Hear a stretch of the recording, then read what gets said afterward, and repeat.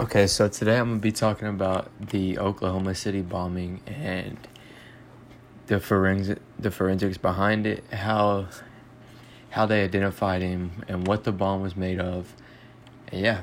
So, on the morning of April 19th, 1995, an ex-Army soldier and security guard parked a rented truck in front of a Alfred P. Murrah Federal Building in downtown Oklahoma City, and he was basically about to commit a mass murder.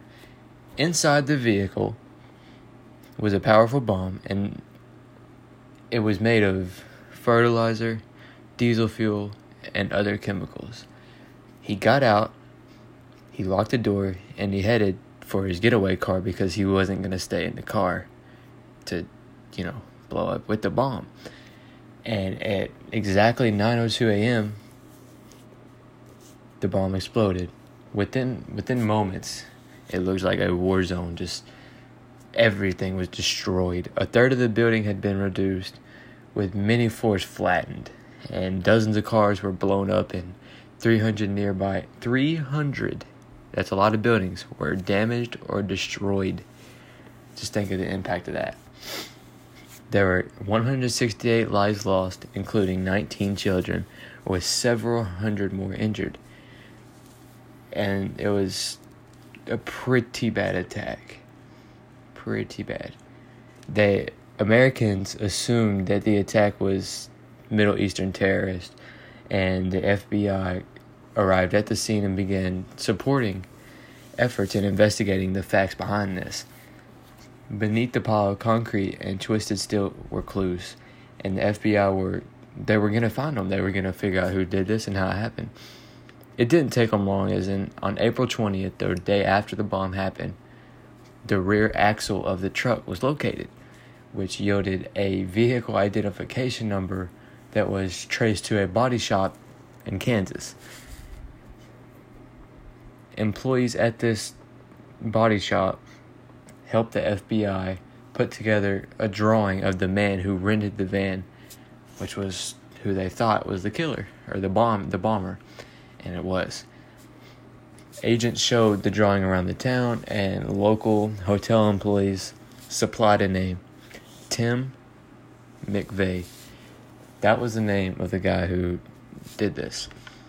A quick call to the Bureau of Criminal Justice Information Services on April 21st, which is just 2 days after the bomb, they discovered that this guy that had bombed had already been in jail. He was in jail, and he had been pulled over about 80 miles north of Oklahoma City by an Oklahoma State trooper who was who noticed a missing license plate on his yellow car.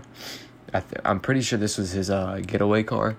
It did not have a license plate, so obviously he got pulled over for that, and then he ended up going to jail for it. And when he got pulled over, McVeigh had a concealed weapon, which is actually the reason that he was arrested, to begin with. So he got arrested because he had a weapon in his car, and this was just 90 minutes after the bombing. That he had already been arrested for they didn't even know he did the bombing yet, but he was already arrested for something else. So this shows you how bad of a guy he really was. So that's how he got caught. And yeah, that's really all there is to it. It's a terrible attack. And just to give you another rundown, this happened in 1995. It was a truck in front of a federal building with a homemade bomb. He made this bomb himself. And he made it, like I said, out of fertilizer, diesel fuel, and just other chemicals that can create bombs and explosions. And what he did is he ignited 2 timed fuses. So he had timers on these. So he knew when they were going to blow up. He knew when he could get away, because obviously he wasn't going to blow up with the bomb. So he used 2 timed fuses, and it just incinerated multiple cars. Just a huge explosion. And it, like I said, it damaged more than 300 buildings.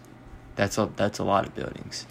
And then, like I said, 168 people died. Several were injured. It wasn't just the 168 that were affected. Several were injured by this.